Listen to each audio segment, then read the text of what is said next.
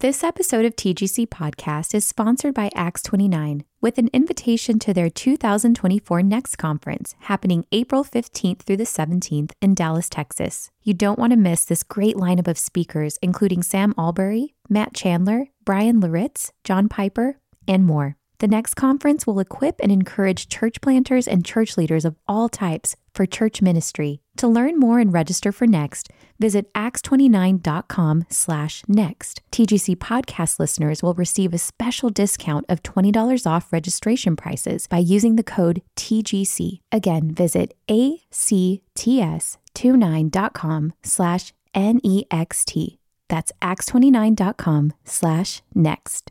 This episode of the Gospel Coalition podcast is brought to you by Bethlehem College, where students study the great books in light of the greatest book for the sake of the Great Commission. Life trajectories are set for young men and women in the pivotal period between the ages of 18 and 25. At Bethlehem College, students wrestle with these realities, not in a 200-person classroom, but a 200-person college. Bethlehem calls this approach education in serious joy and delivers it at one of the lowest tuition rates in American Christian higher education, only about $7,500 a year. Bethlehem College, education in serious joy. To apply or learn more, visit bcsmn.edu/TGC. That's bcsmn.edu/TGC.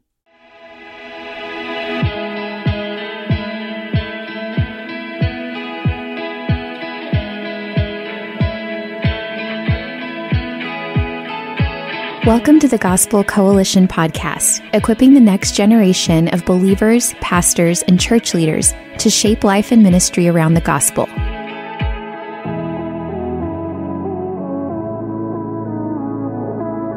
On today's episode, you'll hear a message from David Platt, originally given at TGC's 2021 National Conference.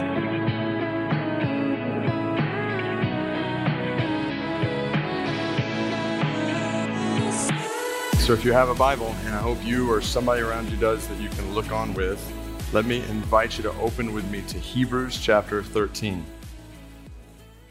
Hebrews chapter 13. I love God's word so much, and I love how this conference has been a journey through it, specifically through the book of Hebrews. And I'm pretty confident that your head and hearts are already full, which makes me really hesitant because, well, when I was given Hebrews 13, 1 through 21 as my text, I didn't realize I could just choose a few verses. So I've planned a sermon through the whole thing, and I'm going to go ahead and warn you, it's not a 3-point sermon, and it's not a 5-point sermon, or a 10-point sermon. I have 25 points that I want to cover in a matter of a few minutes, so you can have lunch. So what I'm going to do is I'm going to put, and no, I'm not joking. So you're like, is he serious? So I'm going to put these points up on the screen along with the scripture if it would help you follow along. But I hope it will help us get a sense of how the author of Hebrews ends this book with just a litany of instructions and exhortations and declarations and ultimately a benediction. So let's dive right in. I'm going to put a sentence on the screen to set the stage for this journey through Hebrews chapter 13. So here it is. There is an adversary who wants to destroy your intimacy with Jesus and divert you from mission in the world. So if I could just speak as best as I can face to face with you in this room, watching online, there is an adversary who wants to destroy your intimacy with Jesus and divert you from his mission in the world. Much like it's been said in different ways at different points this week, I believe this is why we have the book of Hebrews. The author's writing to men and women in the first century, most of them with Jewish backgrounds, who were tempted to settle for religious activity devoid of relational intimacy with Jesus as Savior and Sympathizer and intercessor and mediator, the superior sacrifice, an anointed son who radiates the glory of God. They were missing him. And they were tempted to retreat from the mission he had given them in the world, to make disciples of all the nations, particularly when that would mean leaving the confines of safe, comfortable Judaism to risk their lives for the spread of Christ's supremacy to the ends of the earth.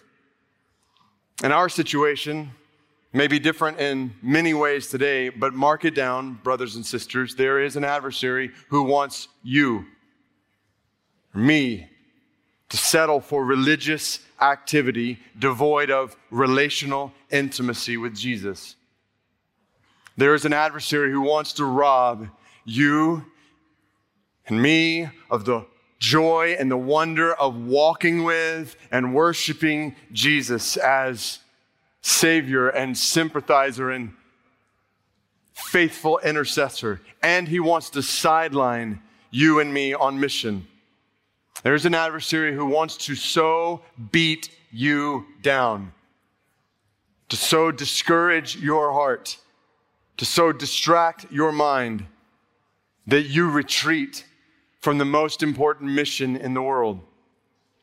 And God inspires this book to give his people a glimpse of Jesus and all of his beauty, and to call his people to spend their lives spreading his supremacy to the ends of the earth.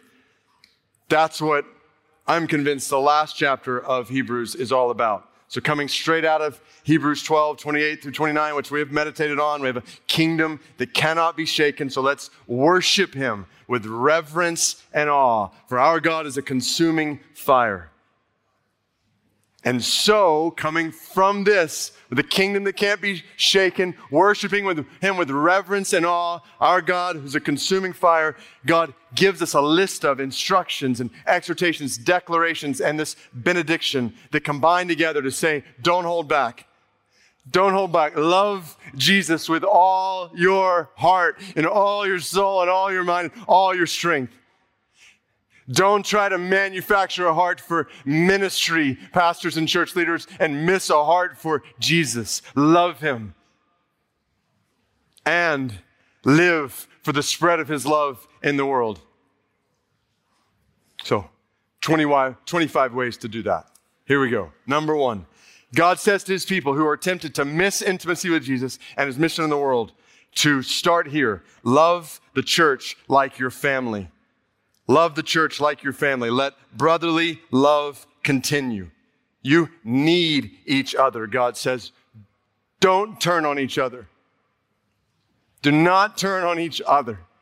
The implication seems to be that brotherly and sisterly bonds in the church were becoming frayed. And God says, Philadelphia, that's the word there, brotherly love, your family.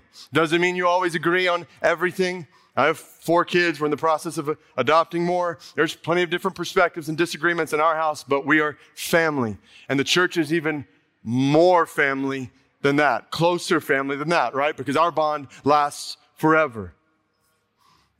What a privilege to be a part of a church. I think about our church family in Metro DC has over 100 countries represented in it. Every single week, somebody different sends us out with the Great Commission in a different language. And I get to be family with all of them.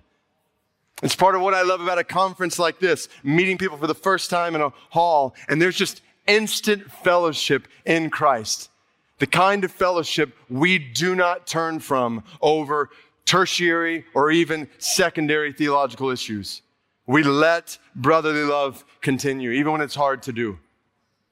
Love the church like your family. And number 2, love strangers like they're angels. God says in verse 2, do not neglect to show hospitality to strangers. And it's interesting, the word he uses there for strangers is philoxenia, which in a beautiful way sounds in the original language and looks like Philadelphia in the previous verse. So the picture is, show similar love to strangers, to people in need of a home that you may not even know, for thereby some have entertained angels unawares, an allusion to Genesis chapter 18 when 3 men show up and Abraham and Sarah never could have imagined whose presence they had just been in. Love strangers like they are surprisingly special guests in your home. Keep going. Number 3, love the imprisoned and the persecuted. Remember those who are in prison as though in prison with them, and those who are mistreated, since you also are in the body. It was easy in that day when a brother or sister was arrested or mistreated for other Christians to keep their distance from them. So these other Christians wouldn't be arrested or mistreated along with them. God says, don't do it. Don't avoid your brother or sister. You live like you're in prison with them. Remember them, care for them. This is a needed word for us, especially in a place where we're gathered so freely for worship. Are we remembering continually our brothers and sisters in North Korean prisons like we are with them? Are we praying regularly for our persecuted brothers and sisters in Somalia and Afghanistan? We told the story the other night of one of our radical workers in Afghanistan. He sneaks out of his village every night, goes to a cave to get a Bible that's hidden there. He brings it back. They read it by candlelight with a few other believers. Then one of them takes it back to the cave before the sun rises. Because if they're caught with a Bible, they'll immediately be killed. We must identify with, this is our family. Must identify with them, love them, care for them in every way we can. And when we do, I guarantee it will change our perspective on the trials we are walking through during these days. Love the imprisoned and the persecuted. Now, the next exhortation is interesting. It almost seems like it's out of left field, but it's not. So number 4, hold marriage and sex high according to God's word. Hold marriage and sex high. Let marriage be held in honor among all. Let the marriage bed be undefiled, a picture of sexual relationship in marriage, for God will judge the sexually immoral and adulterous. So we don't have time to dive into all the reasons why this exhortation might come at this point, but I would just suffice to say that this one, along with the next one, are 2 clear, potent displays of the wisdom of God and His word. At the end of this book, calling Christians to persevere in close intimacy with Jesus on costly mission in the world, God says key to doing both of those things, intimacy with Jesus and mission in the world, is holding marriage and sex high according to God's word. And we know this. We see this all around us today. You want to experience intimacy with Jesus? Honor your spouse. Treasure your marriage bed. So every husband and wife in the room, let's work to make sure that the pressures of these days don't cause us in any way to neglect loving and cherishing and treasuring our spouse, growing in intimacy with our spouse in a way that we fleeing adultery, fleeing sexual immorality, fleeing pornography. If you dishonor marriage, you will destroy your intimacy with Jesus. And you will denigrate the picture of the gospel that God has designed to be displayed in the world, to the world, in a husband's sacrificial love for his wife and a wife's respectful love for her husband. So married brothers and sisters, let's treasure intimacy with our spouse as a means of intimacy with Jesus and a means of mission in the world. And to all of us, single and married, let's hold marriage high, even when it's costly in the culture around us. Hold marriage and sex high according to God's word. And then number 5, hold money and possessions loosely in this world. Keep your life free from the love of money. Isn't this the wisdom of God? Even for us, reading this 2,000 years later in a culture of rampant sexual confusion and material obsession, God says the love of money will destroy your love for Jesus. Like, hear this. Amidst all the wealth that surrounds us, you can't serve 2 masters. Either hate one and love the other, be devoted to the one and despise the other. You cannot serve both God and money. Money, love of it, destroys intimacy with Jesus, and you can't take the gospel to the ends of the earth if you spend all of your money on yourself or hoard it for a rainy day. Now we're starting to see how countercultural, I'd say radical, these commands are. And here's why you can hold money and possessions loosely in this world. Number 6, because you can be content in the presence of God with you. Keep your life free from the love of money and be content with what you have. For he has said, I will never leave you nor forsake you. Oh, this is so good and needed. Be content with what you have. With money and with anything else. Philippians 4 says in any and every circumstance, right? Be content with what you have. For God has said, I will never leave you nor forsake you. Can I be a bit vulnerable with you? I'm guessing I'm not alone, but even if I am, I would say this last year has been a constant fight for contentment in my heart. And I've had to continually ask, is the presence of God with me enough for me? When things feel like they're falling apart and I don't know how to fix them, is God's presence with me enough for me in that moment when the criticisms keep coming?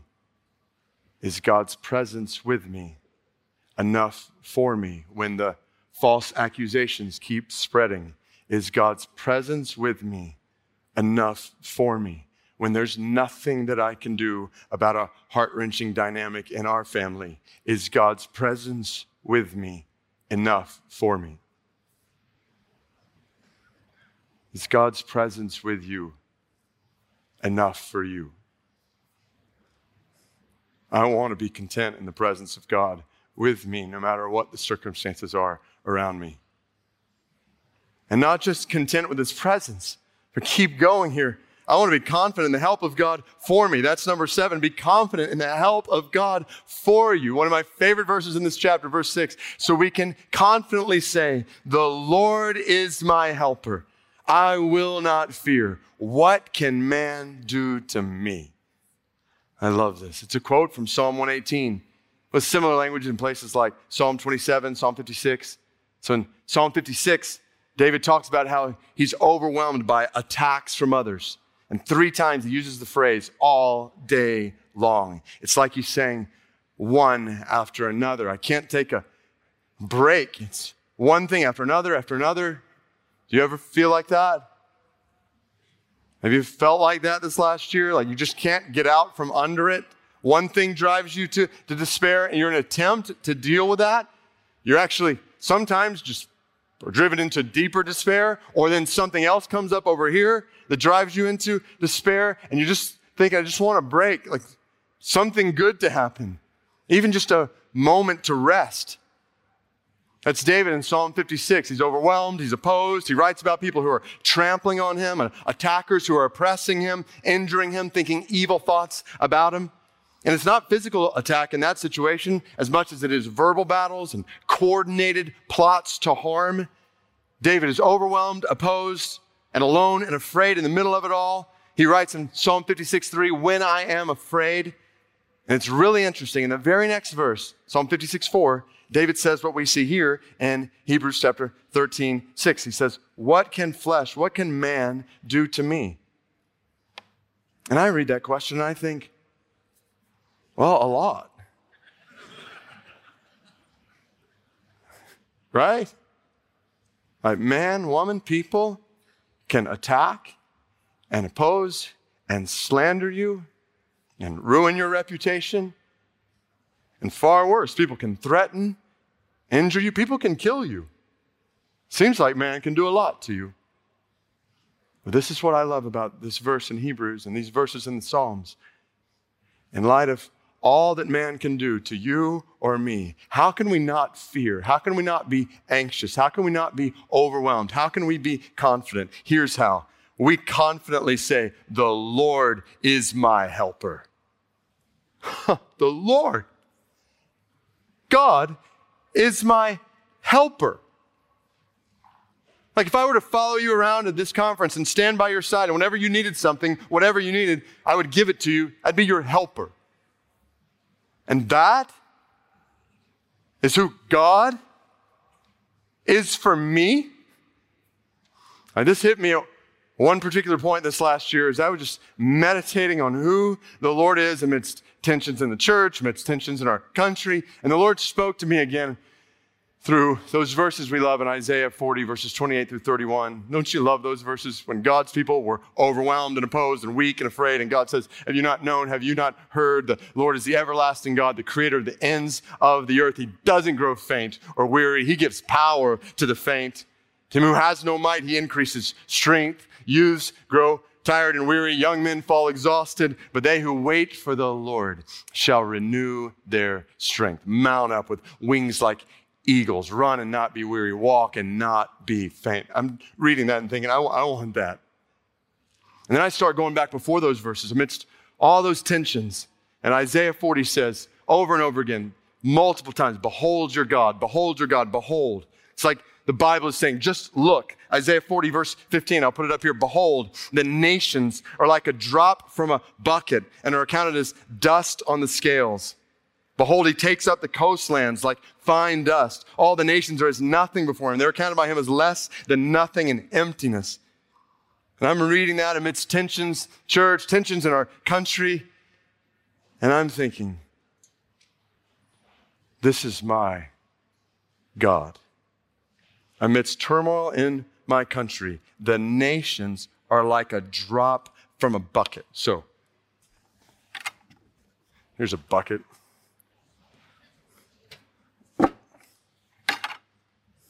Here's a dropper. I just want to give you a picture of the nations before our God. You ready? Wait for it.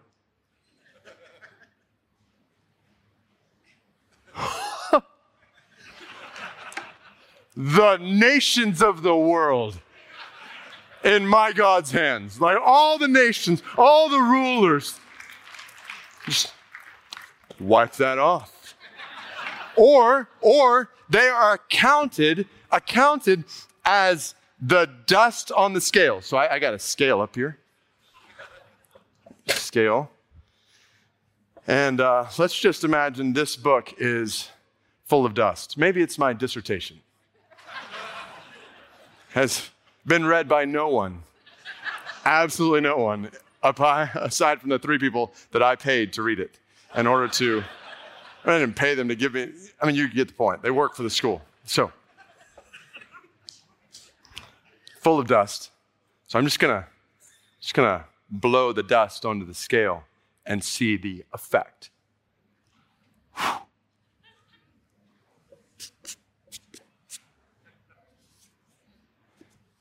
Did nothing. I think it went backwards for some reason. Behold the nations before our God. Behold, open your eyes, David. Look at with new eyes, with new perspective. Then you keep going. Isaiah 40, verse 25. To whom will you compare me that I should be like him, says the Holy One? Lift up your eyes and see who created these. He who brings out their number, calling them all by name. Talking about the stars, by the greatness of his might, because he's strong in power. Not one is missing. Behold your God. I think about the last time I was in the middle of unreached villages in the Himalayas. One of the guys I was with took this picture. The stars. That was our view. One night. Then one night he did one of those time-lapse things. Watch this. So this was our view, and here's what it was all throughout the night. Did you see that one? I'm going to circle it here. I got to show you this, all right? So it's going to be, watch on the bottom right what happened in the middle of the night there. Okay, here we go. Right on there. Just like smoke. Who did that? My God did that. He did it. This was that moment frozen. And Isaiah 40 says, my God brings out these stars one by one and calls them each by name. You serious? Bob.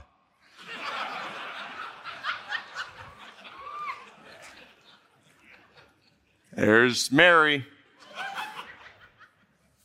There is Z14369er. I don't know. I don't know what their names are, but God does. And this God who holds the nations in his hand, they're like dust on the scales before him. He brings out the starry host one by one, and he calls them each by name. This God says to me, and he says to you, fear not, I am with you. Do not be dismayed. I am your God. I will strengthen you. I will help you. I will uphold you with my righteous right hand. I, the Lord your God, I hold your hand. He's holding your hand. Praise this God. He's holding your hand all year long. This next year, whatever may come, he holds your hand. He says, I am the one who helps you. Fear not. Indeed, what can man do to me? What can man do to me when God is my defender? What can man do to me when this God is my provider? What can man do to me when this God is my friend and my father? The Lord is my helper, so I will not fear. What can man do to me? Can I just speak that word over you, brother, sister in Christ? Wherever you are, amidst whatever you're walking through, God is your defender. Receive that. God is your provider. God is your friend. We're talking about God, he's your friend. God is your father who loves you as his son or daughter. The Lord is your helper. So be confident in the help of God for you. So number 8, I got to pick up the pace. We're gonna start to speed it up after this next one. So, number 8, imitate those who proclaim the word and finish the race. Imitate those who proclaim the word and finish the race. Remember your leaders, those who spoke to you the word of God.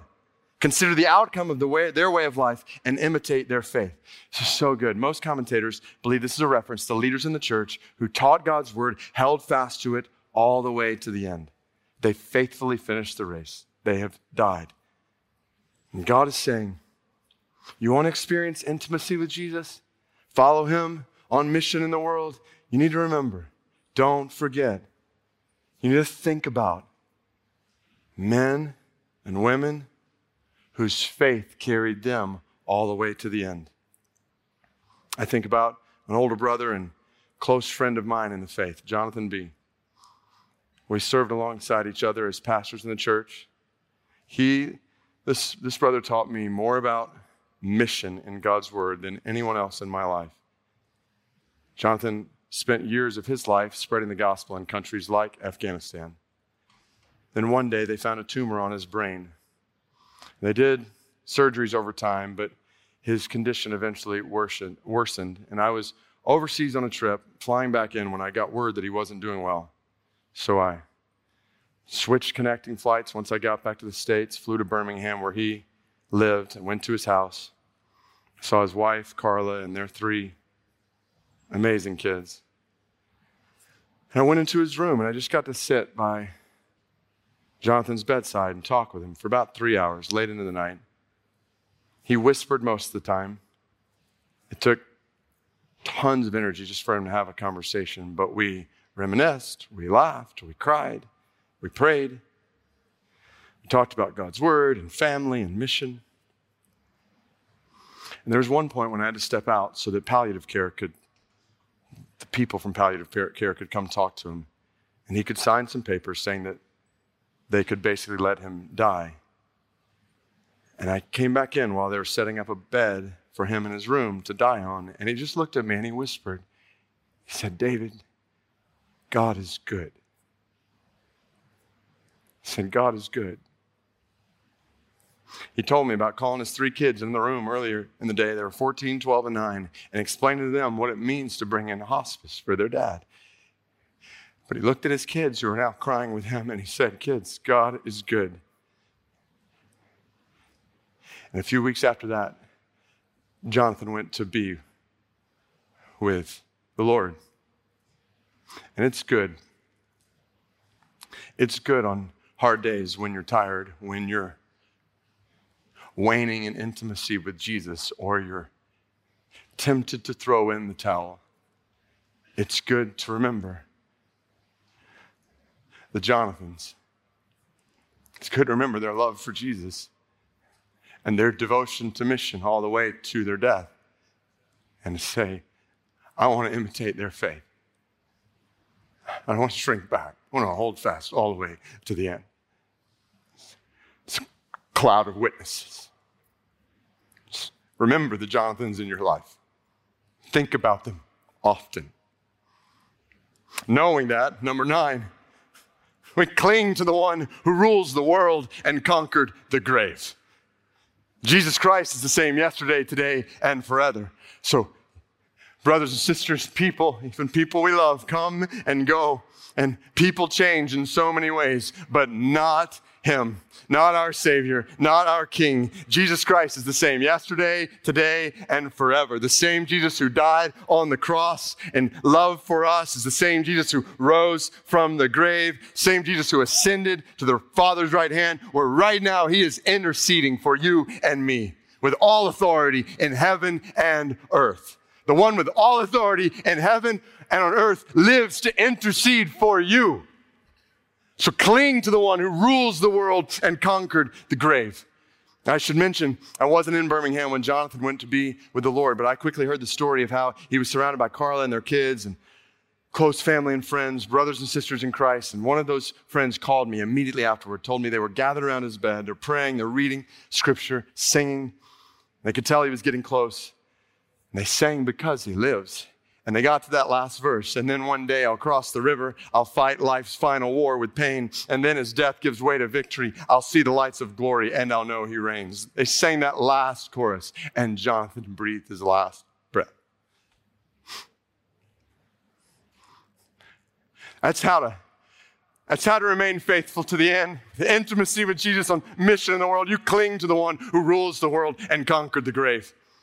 Number 10, feast every day, especially on the hardest days at the table of his grace. Verses 9 and 10, don't be led away by diverse and strange teachings, for it's good for the heart to be strengthened by grace, not by foods which have not benefited those devoted to them. We have an altar from which those who serve the tent have no right to eat. There's so much here, but just get this phrase. It is good for the heart to be strengthened by grace. Oh, don't you want that? Don't you want a strong heart?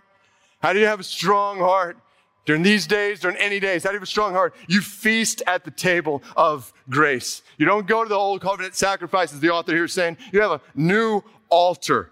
You have a new table at which to feast. This table of grace that will strengthen your soul. So brothers and sisters, every day, and especially on the hardest days when our hearts and minds and bodies are most weak, you and I have been invited to feast at the table of God. To have our hearts strengthened personally by his grace. Is that not awesome? I can think of so many mornings after long days this last year when I have woken up, gone into my room, closed the door, opened the word, began journaling and prayer, and a meal full of grace was just waiting to strengthen my heart. God is so good. So feast every day, especially in the hardest days, at the table of his grace. Then go everywhere, number 11, especially to the hardest places for the spread of the gospel. For the bodies, verse 11 says, of those animals whose blood is brought into the holy places by the high priest as a sacrifice for sin are burned outside the camp. So Jesus also suffered outside the gate. This is the second time we see it used. We see it in the second, in order to sanctify the people through his own blood. Therefore, let us go to him outside the camp and bear the reproach he endured. Outside the camp, this phrase referring to the dirty and the despised and the dangerous places. Based on all the picture we've seen in the Old Testament. The author of Hebrews couldn't be any clearer. You cannot follow Jesus and stay in the safe, comfortable confines of Judaism. You want intimacy with Jesus? You go with him into hard places for the spread of this grace. So brothers and sisters, let's do this. Let's go everywhere with him, especially to the hardest places, knowing there are over 3 billion people and over 7,000 people groups who have little to no access to this gospel of grace right now. We must go to them as the church. That's where Jesus is. He's commissioned us to make disciples, not just of some people groups, not just right around us, of all the people groups and all the nations. We must go knowing that unreached people groups are hard and difficult and dangerous to reach in countries like Afghanistan or Yemen or Pakistan or Syria or Sudan, but we cannot shrink back. Pastor, church leader, press on and persevere. Don't throw in the towel. There are still 3 billion people who haven't even heard his name. This is not the time to retreat. This is the time for resolve. To go, to send from our churches and to work together to reach every nation, and particularly the hardest nations, with the gospel. Just this last week at an event here at TGC, Radical launched a new tool, and we're diving into it even deeper next week, but working on it for a couple of years, called Strategy for Unreached Synergy, just highlighting the countries of the world where the greatest spiritual and physical needs are, and saying, what barriers do we have to overcome in order to get the gospel to these places? This is not just for a few missionaries to figure out. This is for the Church of Jesus Christ to do. Jesus is in these places. He died to purchase people for God from every nation, tribe, people, and language. So the question is, are we going to stay in the safe, comfortable confines of our church buildings, or are we going to go outside the camp with Jesus to all the nations, especially the hardest ones, for the spread of his grace and mercy, to those who haven't even heard his name, knowing that reproach and suffering will come, but never forgetting, number 12, never forget, this world is not your home. We will gladly bear the reproach he endured, into verse 13. For here we have no lasting city, verse 14. We seek the city that is to come. It is time to stop caring about the good of our nation more than we care about getting the gospel to other nations. We are not ultimately living for the preservation of our country. We are living for the promise of another country. This world is not our home. We have been commissioned to take the gospel to every tribe and tongue and people in advance of the day when every tribe and tongue and people will gather around his throne and sing his praises. This is what we live for. Never forget, this world is not our home. So number 13, praise God continually with your lips in this world. Verse 15, through him, then let us continually offer up a sacrifice of praise to God. That is the fruit of lips that acknowledge his name. Yes, now we're talking a new covenant sacrifice. Continually praising God with our lips, in our worship and in our witness, proclaiming his name. Then number 14, do good selflessly in your life. Do not neglect to do good and to share what you have for such sacrifices. Here's another picture of sacrifice. What's the sacrifice here? Sacrifice of our lips. Verse before this, now the sacrifice of our lives. Selflessly sharing what we have. Which then leads to verse 17. And I know I'm speaking primarily to pastors and church leaders today, so I'm going to actually flip this around and exhort us with what God is saying to leaders through this text. So number 15, humbly keep watch over other souls. Obey your leaders, submit to them, for they are keeping watch over your souls as those who will have to give an account. Pastors, church leaders, even when it's hard, let's humbly care for whatever souls God entrusts to us. And as we keep watch over other souls, number 16, daily fight for joy in your own soul. Let them do this with joy and not with groaning, for that would be of no advantage to you. The implications here are clear. God intends for leaders in the church to lead with joy, yet leaders in the church are prone to groan under the weight of leadership, particularly in hard days. But this is why we must fight for joy in our lives, because it would be no advantage to the people we lead if we don't lead them with joy. Their advantage, their growth in Christ hinges on, in part, our joy in Christ. So in the pressures of leadership in the church that threaten to steal our joy, we must fight to live with that joy and lead with that joy so that others, as they face pressures in their lives, how will they experience joy if they don't see that joy that supersedes circumstances in us? This is why George Mueller said, the first great and primary business to which I ought to attend every day is to have my soul happy in God. The first thing to be concerned about is not how much I might serve the Lord, how I might glorify the Lord, but how I might get my soul into a happy state and how my inner man might be nourished. I received a message recently from a member of our church after a particularly challenging day in the church. And he said to me, "Pastor, keep it up and don't be discouraged. We need you now more than ever to keep us focused on Christ and the gospel, not distracted by the turmoil around us." And then he said this, and it struck me to the core. He said, "Please lead us by not letting the enemy rob you or us of the joy we have in Christ." He was asking me, "Pastor, please fight for joy. Don't let the adversary rob you of it, and don't let the adversary rob us of it as we follow your leadership." So God help us. It's many times a fight. Help us to daily fight for joy in our own souls as we lead those in the church to do the same. Number 17, act honorably with a clear conscience. Pray for us, for we are sure that we have a clear conscience, desiring to act honorably in all things. So God help us to act honorably. God help us to honor everyone in everything with our thoughts, with our words, particularly our words behind the scenes about others, with our posts in front of the scenes to or about others. And everything, help us to honor everyone with a clear conscience before God and before our brothers and sisters in Christ and before our watching world. Act honorably with a clear conscience. Number 18, pray earnestly for coming restoration. I urge you the more earnestly to do this in order that I may be restored to you the sooner. Oh, the author here looking forward to the day when they're restored to one another. Don't we all long for restoration in different ways across the church as we follow Jesus together on mission in the world? So pray earnestly for that. Don't stop praying for that, knowing that day is coming, which leads right into one of the most beautiful benedictions in all the Bible.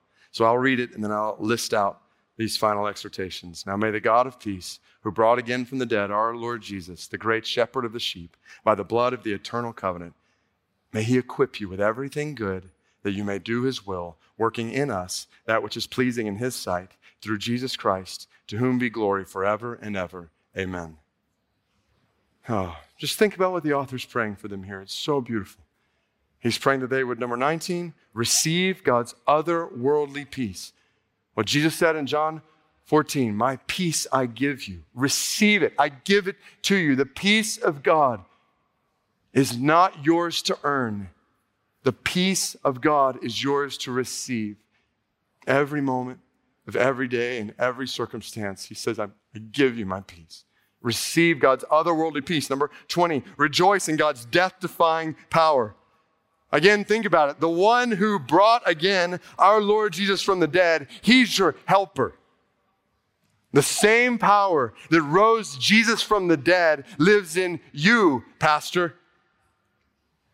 That power lives in you. Lives in you, mom. Lives in you, single brother or sister. Lives in you amidst whatever you're going through. You have death-defying power inside of you.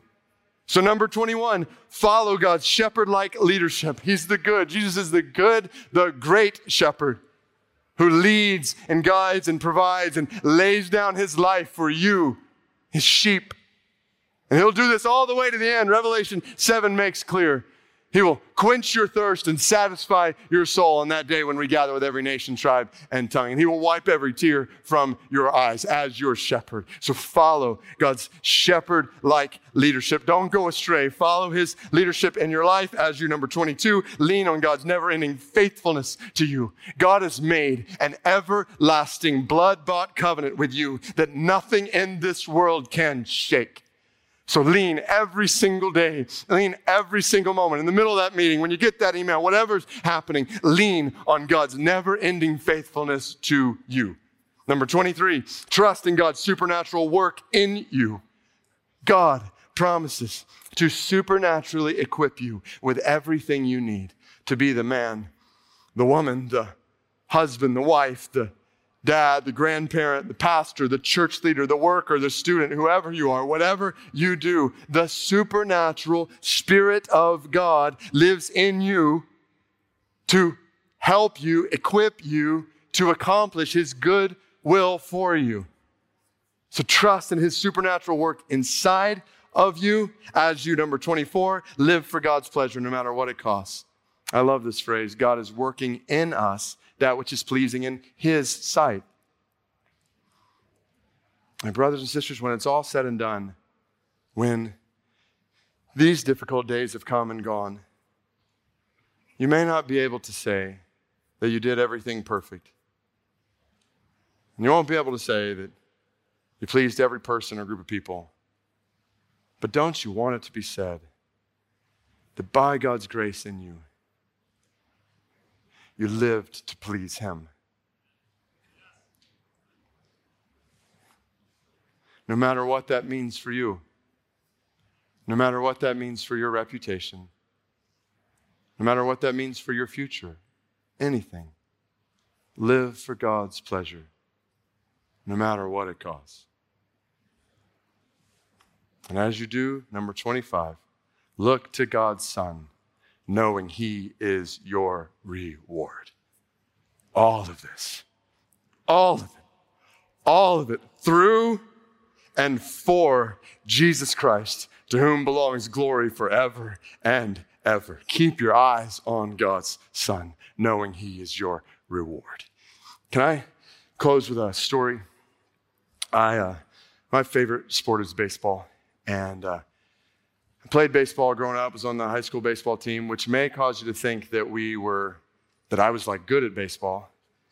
But our team was just really bad. And so that's part of why I was a starter on the team. Like my senior year, we didn't win many games at all. In fact, I remember one particular game. It's near the end of the season. We had not won a game at that point.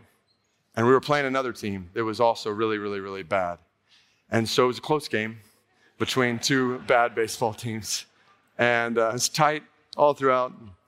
We got to the last inning, and we were the home team, so they were batting.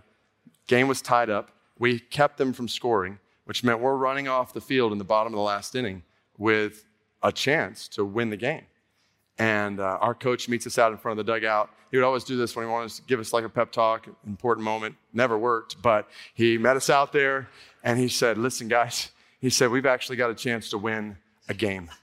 And he said, this is the bottom of the last inning. If we don't do it here, we're going to go into extra innings. And what's probably going to happen? We're all like, we'll lose. He's like, that's right, we'll lose. Like, this is our chance. So he said, here's the plan. He pointed his finger in my face. He said, David, you're up first. He said, we need you to get to first base. Once you get to first, we're going to steal you over to second. Then once you're on second, all we need is one hit. You're on third, come home, we win the game. I'm thinking, yeah, right. We win the game. That doesn't happen, coach. And it's dependent on me getting to first base. First base also does not happen. So all the other guys were like, this is it. Come on, David, you got to do this. So they start cheering me on. I go into the dugout, nervous as can be. I grab a helmet, I grab a bat. I start walking out. They're like, come on, David, just get to first, get to first. So I walk up there, and I'm praying. And I know, like, God, I know you love everyone on this field. But would you use this moment for their sanctification? And God, I pray you help me to get to first base. So I step up into the batter's box, and by the grace of Almighty God, I draw a walk. So the Lord saw to it that I wouldn't even get to swing because he knew what would happen if I did. So I get four balls. I go walking down to first base. I get to first base. I look over the third base coach, and he's giving me the steal sign. I'm like, I like the walking thing better. Now I can actually run. So I take my lead off first base. Pitcher winds, and he throws. I turn, and I start breaking toward second base, just running as hard as I can. And I get about 5 feet away, and I start this beautiful head-first slide into second base. And the guy catches the ball, and he tags me. What do you think, safe or out? Who's like out over there? Like, I got wheels, man. Besides, the story would be horrible if it ended at that point. So anyway, so I was safe. So I'm on second base. I've done my job. I'm in second base. Now the next guy up to bat strikes out. Big loser. Didn't walk like I did. So now So now we got one out, and if you know anything about baseball, if it's going to happen, this is when it needs to happen, because if they get a second out, they don't have to worry about me as much. They're just focused on that runner. So this is when it needs to happen. So I take my lead off second base. Pitcher winds and throws. The guy hits the ball in between the third baseman and the shortstop, and I turn and I watch the ball go in front of me into left field. And I start running toward third base. And as I'm running toward third base, I look up and I see the third base coach. And anybody know what he's doing? He's doing this, like all the way down the line, like faster than I could ever run. And I'm like, Coach, why don't you do this? So he's like, come on. And so I thought to myself, all right, touch third base. And then I looked up, and about 90 feet away from me, I see a dude who's much bigger than I am, wearing all kinds of equipment, throwing off his mask, standing over that plate, just waiting for me. And I decided, this is my moment. I start running hard as I can, just moving like, Rah. All the guys are out of the dugout cheering me on, jumping up and down. All the fans are going nuts. There's only like 2 people there, but they're going nuts. I'm telling you, we were bad. Not even our parents would come to watch us play. We were so bad. So anyway, I'm running as hard as I can. I get, again, a few feet away from home plate, and I start this headfirst slide. And it was movie-like. Like, I dove, and my hand brushes past the plate as the catcher catches the ball, puts it on my arm, and we look up in the dust at the umpire. And he yells. I'm not going to ask you what you think. He yells, safe. The guys go nuts. They come running out of the dugout. They jump on top of me. You'd think we'd won the World Series. We'd won a game. But it was one of the most, actually, it was the only glorious moment of my entire sports career. And there's pure joy reliving it with you. So let me ask you a question, though. What would you think of me as a baseball player if when I was rounding third base, I thought, I'm kind of hungry right now. I could use a hot dog. And I just go running over to the concession stand instead. Or what would you think of me if, as I was rounding third base, I were to look up and see over in the stands, maybe some cute girl has come to watch us play. Or to think, she looks better than he does. So I just go running over to her and start a conversation about my amazing walk or whatever it might be. Or what would you think of me if when I'm rounding third base, I look up and I see the coach passionately going down the line, and I think, I've not really talked a lot with coach recently. And I just stopped, put my arm around him, and was like, calm down, bro. Like, how are you? It's your wife and your kids. You think, well, of course you can't win a game. Why? Because when it comes down to what is most important, keeping your eyes on where you're going, you got distracted. You let something divert you. So, I'm looking at a room full of people, others online, who are running the race of life and ministry in hard days.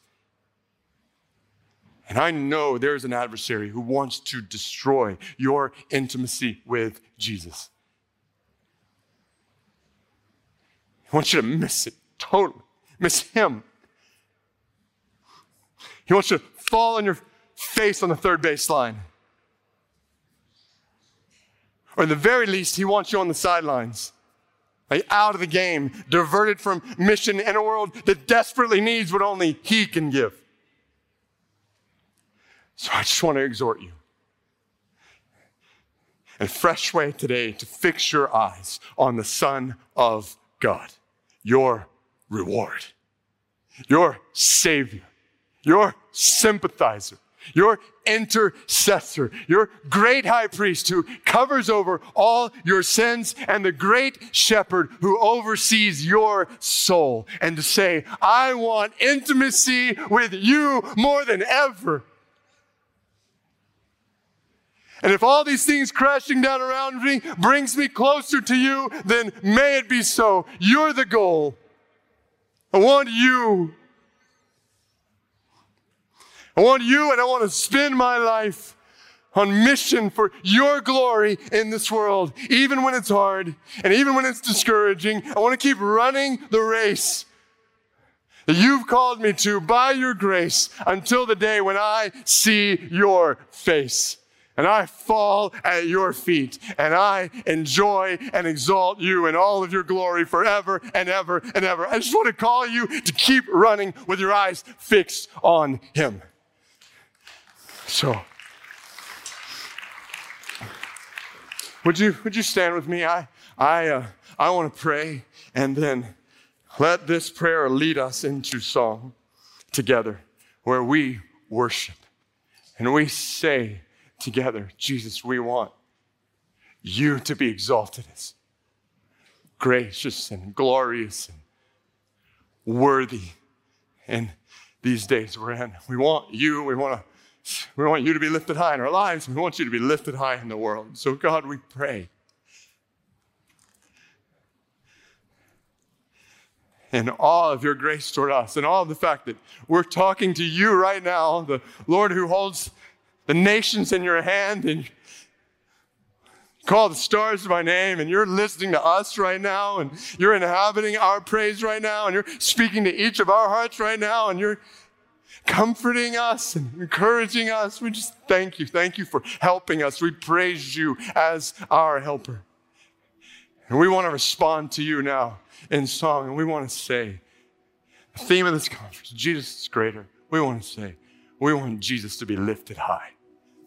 In our lives, Jesus, we want you to be lifted high.